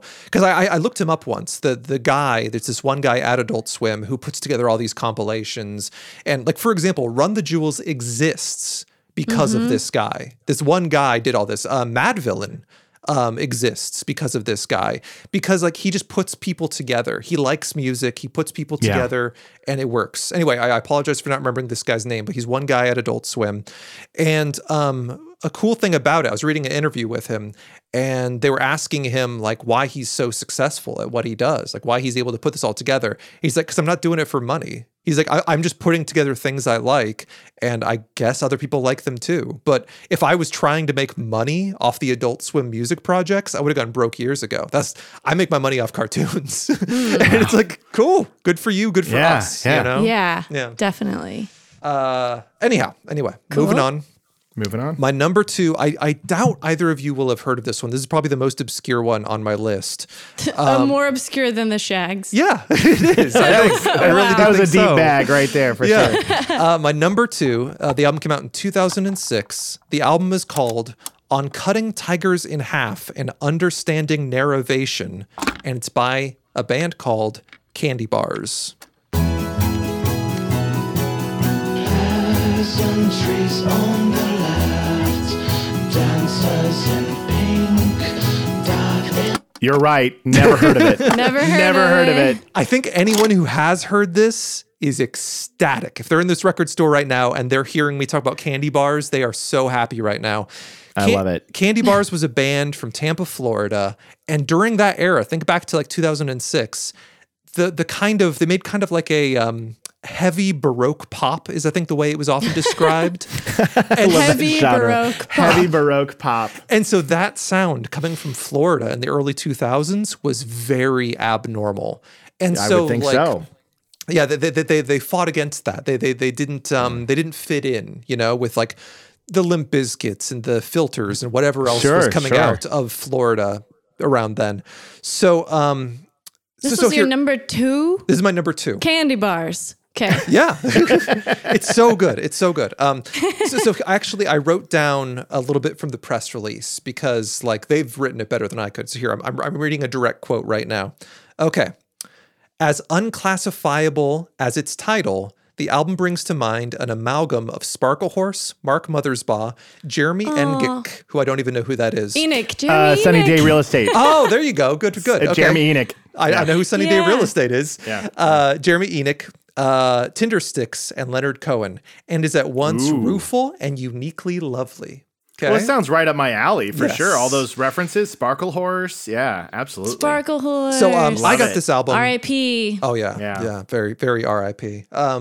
I got this album because I just went to my favorite local record store. I was living in Portland at the time, and it was one of those days where I didn't know what I was looking for, and so I knew the guy that worked behind the counter, and I was like, "Oh, hey, Jamie, what should I pick up today? Anything that's really getting you excited?" He's like, "Oh, Candy Bars." I'm like, "All right, let's hear Candy Bars." And so he gave me this album, and I fell in love with it immediately. Anyone I've ever played it for, they love it immediately. Track 1, side 1, you're in love, no question about it. Okay, so anyway, that's just them, and then.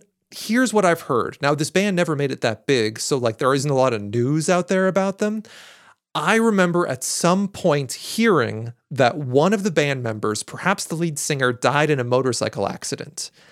And so therefore, there's been no news or no new releases since 2006. Their debut was their only album. I don't even know if that's true. That's just what I heard. I've actually tried in the past to look this up again. I can't find any information because how do you Google Candy Bars? So, right. Yeah.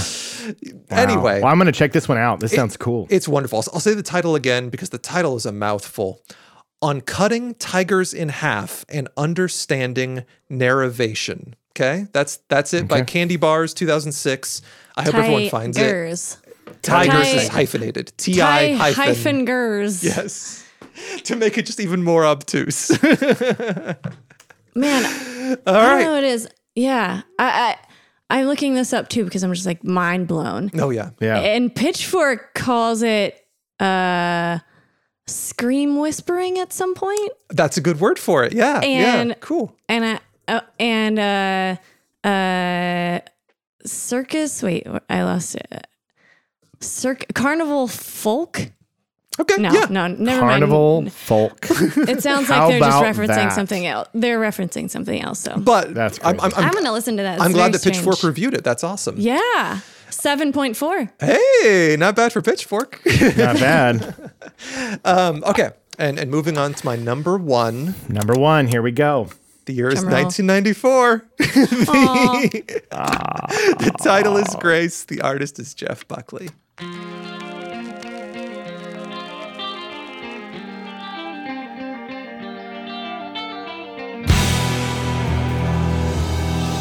I love it. We all had him on our list. We couldn't resist. No, he couldn't resist. It's the epitome of albums. Now, we've said enough about Jeff Buckley, but yeah, Jeff Buckley, right? Yeah. There we go. Buckley. Yeah, Jeff Buckley. One thing that I learned, I did not know this, and I feel like you're going to like this, Seth. Radiohead recorded Fake Plastic Trees after they saw Jeff Buckley live because they were so inspired. I've heard that. Yes. And I heard that too. That he heard. And you can really, by the way, you can very much tell that there was some stuff going on with Tom York and the band from that shift from Ben's, from OK Computer. I mean, from Pablo Honey to the Benz to then on to OK Computer. You can see this leaving behind of what they thought they had to do as a rock band to just exploring more experimental, but it really is on the Benz. That is I am bridging myself over. And so it's no surprise that his vocals, he was like, oh, I can do that? Cool. Yeah. No, I definitely feel like the Benz, if the Benz is Revolver, then OK Computer is Sgt. Pepper. You know what I mean? Yes. Where it's yes, absolutely. You see where they're headed, and you're like, can see it. Ooh, here it comes. They're on a path. Yeah. Excellent. Great choice. Yeah. Great choice, Jeff Buckley. Grace. I actually think it's very sweet that all three of us had that on our list, and it's it's a telling sign as to really how brilliant he was. Oh, 100%. But let's Tara, you mentioned some short lists. Yes. Get some because this was hard for me because I had some that are just like really cool in my short list, but I didn't listen to them enough. I really went for I listened to these the most of this list. Same. The one that I totally forgot about, which popped into my mind when you said the Pixies, you were talking about Paz from Swans. Yeah. And I was like, oh my God, the Amps. Pacer. Oh, yes. And I freaking love that album, and I totally forgot about it, and it's the only one. Yeah, good point. Kim and Kelly put out that record, and then Captain Jazz and Alphabet. Captain Jazz and Alphabet Pathology.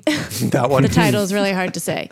And Four Squirrels from the 90s. They had a terrible. They were just starting to pop off in the grunge alternative scene in the 90s, and on tour had a really terrible accident, and like 3 of them died or something like that. Oof. So yeah, Four Squirrels, example. The Toadies, I like obviously the 2 hits from that, but they're so rapey, but also they had a follow-up album. Did they? Yeah. It was Hell Below Stars Above, which is very good. Very good album. Yeah. Oh, okay.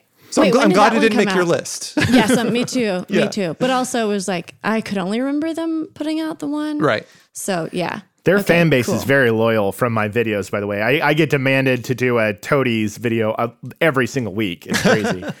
I have 2 on my short list as well that I would I'll throw them out real fast. Mm-hmm. One was, of course, Mad Season.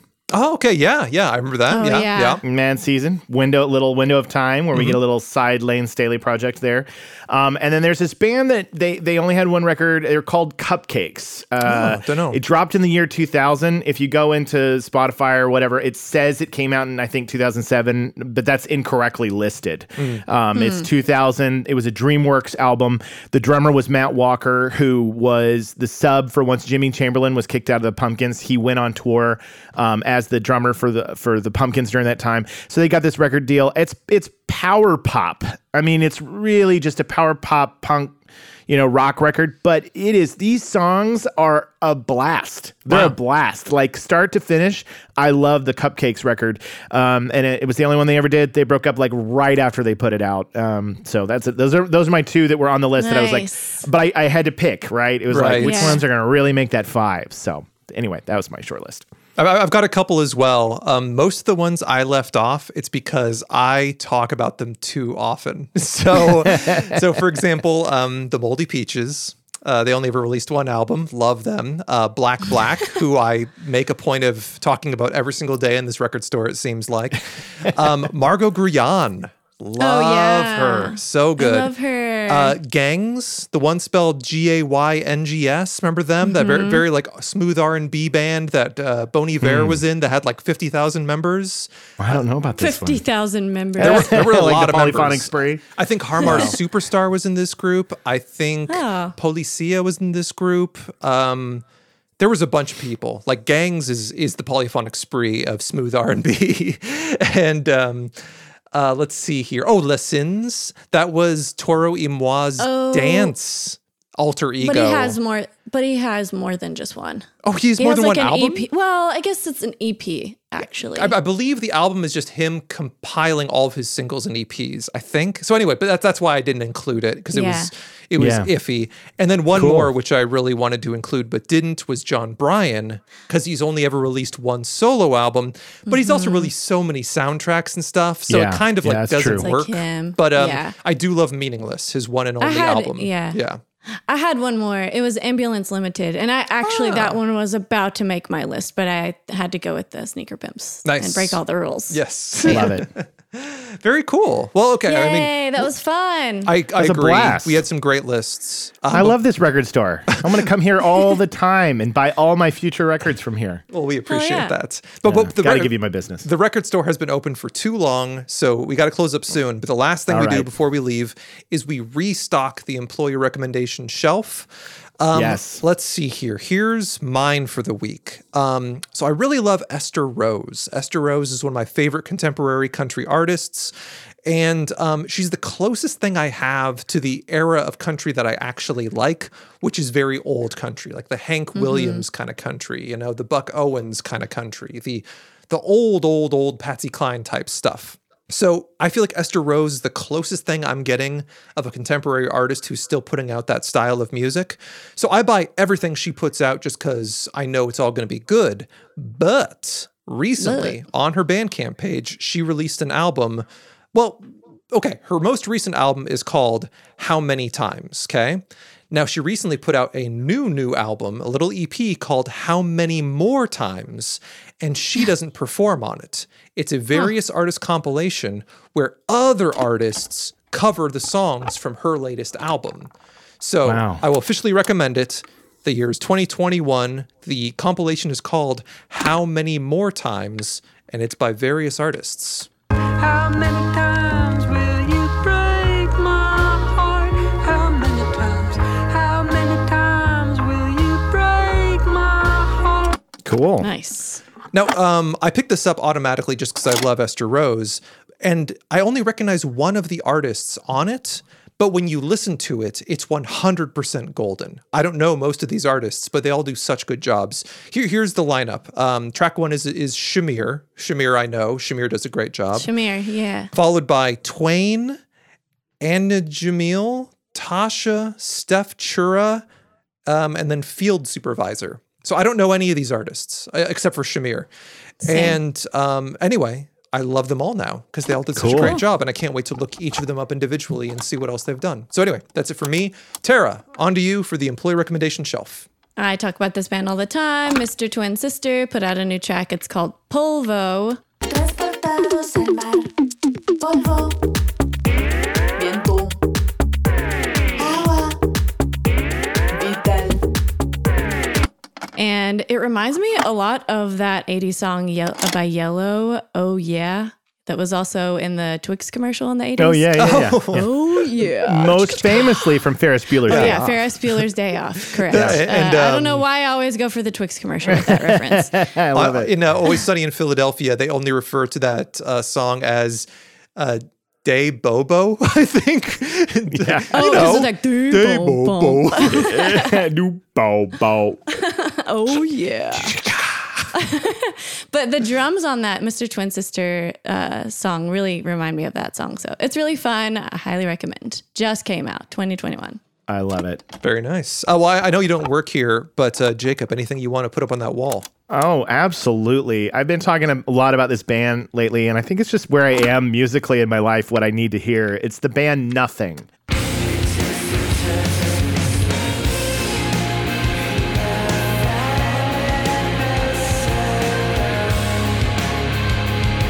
Oh, yeah. Shoegaze band.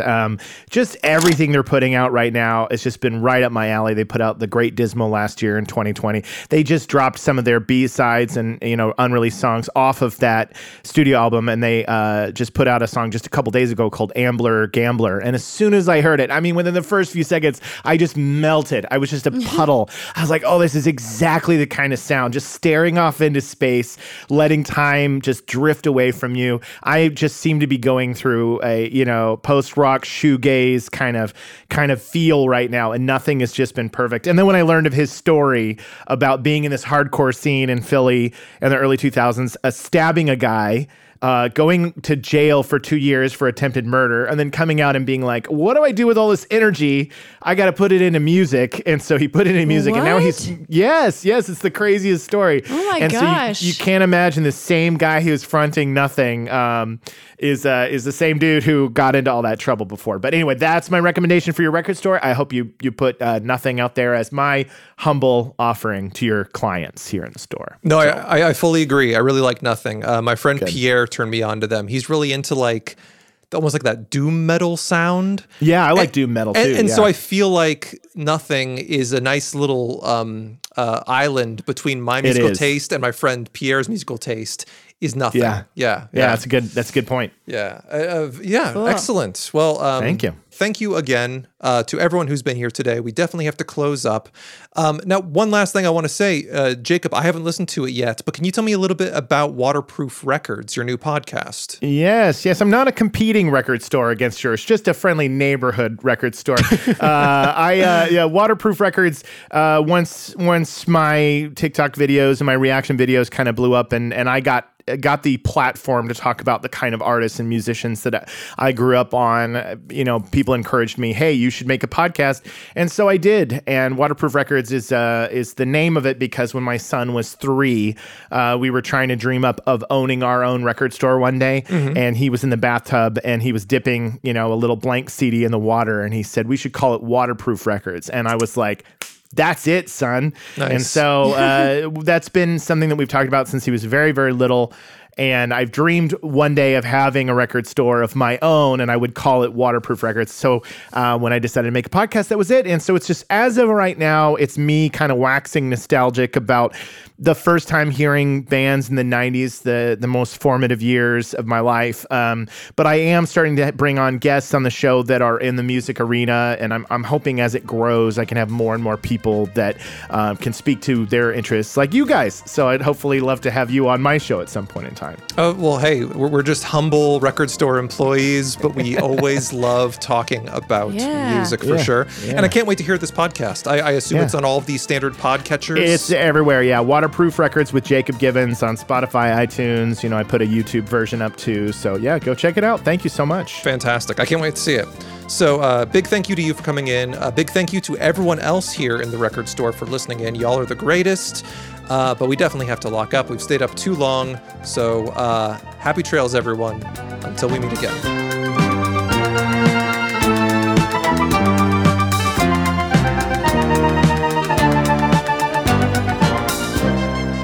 Record Store Society is hosted by Tara Davies and Seth Nicholas Johnson.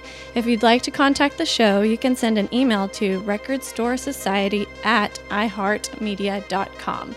Or you can find us on all your favorite social media sites with the handle @Record Store Society. Record Store Society is a production of iHeartRadio. For more podcasts from iHeartRadio, visit the iHeartRadio app, Apple Podcasts, or wherever you listen to your favorite shows. You've been planning this for months. Hope you're wearing your long johns today, hunters. Gonna be nippy out there. The big day is finally here. Welcome to opening day here at Sportsman's Warehouse. This is your big shot to gear up for unforgettable at the Sportsman's Warehouse grand opening, Thursday through Sunday, October 14th through the 16th off Summit Park Drive near Walmart, or visit us at sportsmans.com. I'm Colleen Wolfe from Thursday Night Football and Good Morning Football Weekend. And I'm Ricky Hollywood from Around the NFL and the broadcast. On our new podcast, Split Ends, Ricky and I will be coming to you every week to talk about all the important and unimportant storylines in the football world. Join us for the stories on and off the field that matter. And some don't, but we think they're interesting, so we're going to talk about them anyway. We'll break down games, news stories, tweets, interviews, whatever it takes to cover the ins and outs of the NFL world. We're here to talk you through it. Just a couple of best friends talking ball. Listen to Split Ends on the iHeartRadio app, Apple Podcasts, or wherever you get your podcasts. Courage. I learned it from my adoptive mom. Hold my hand. You hold my hand. Learn about adopting a teen from foster care at adoptuskids.org. You can't imagine the reward. Brought to you by Adopt US Kids, the U.S. Department of Health and Human Services, and the Ad Council.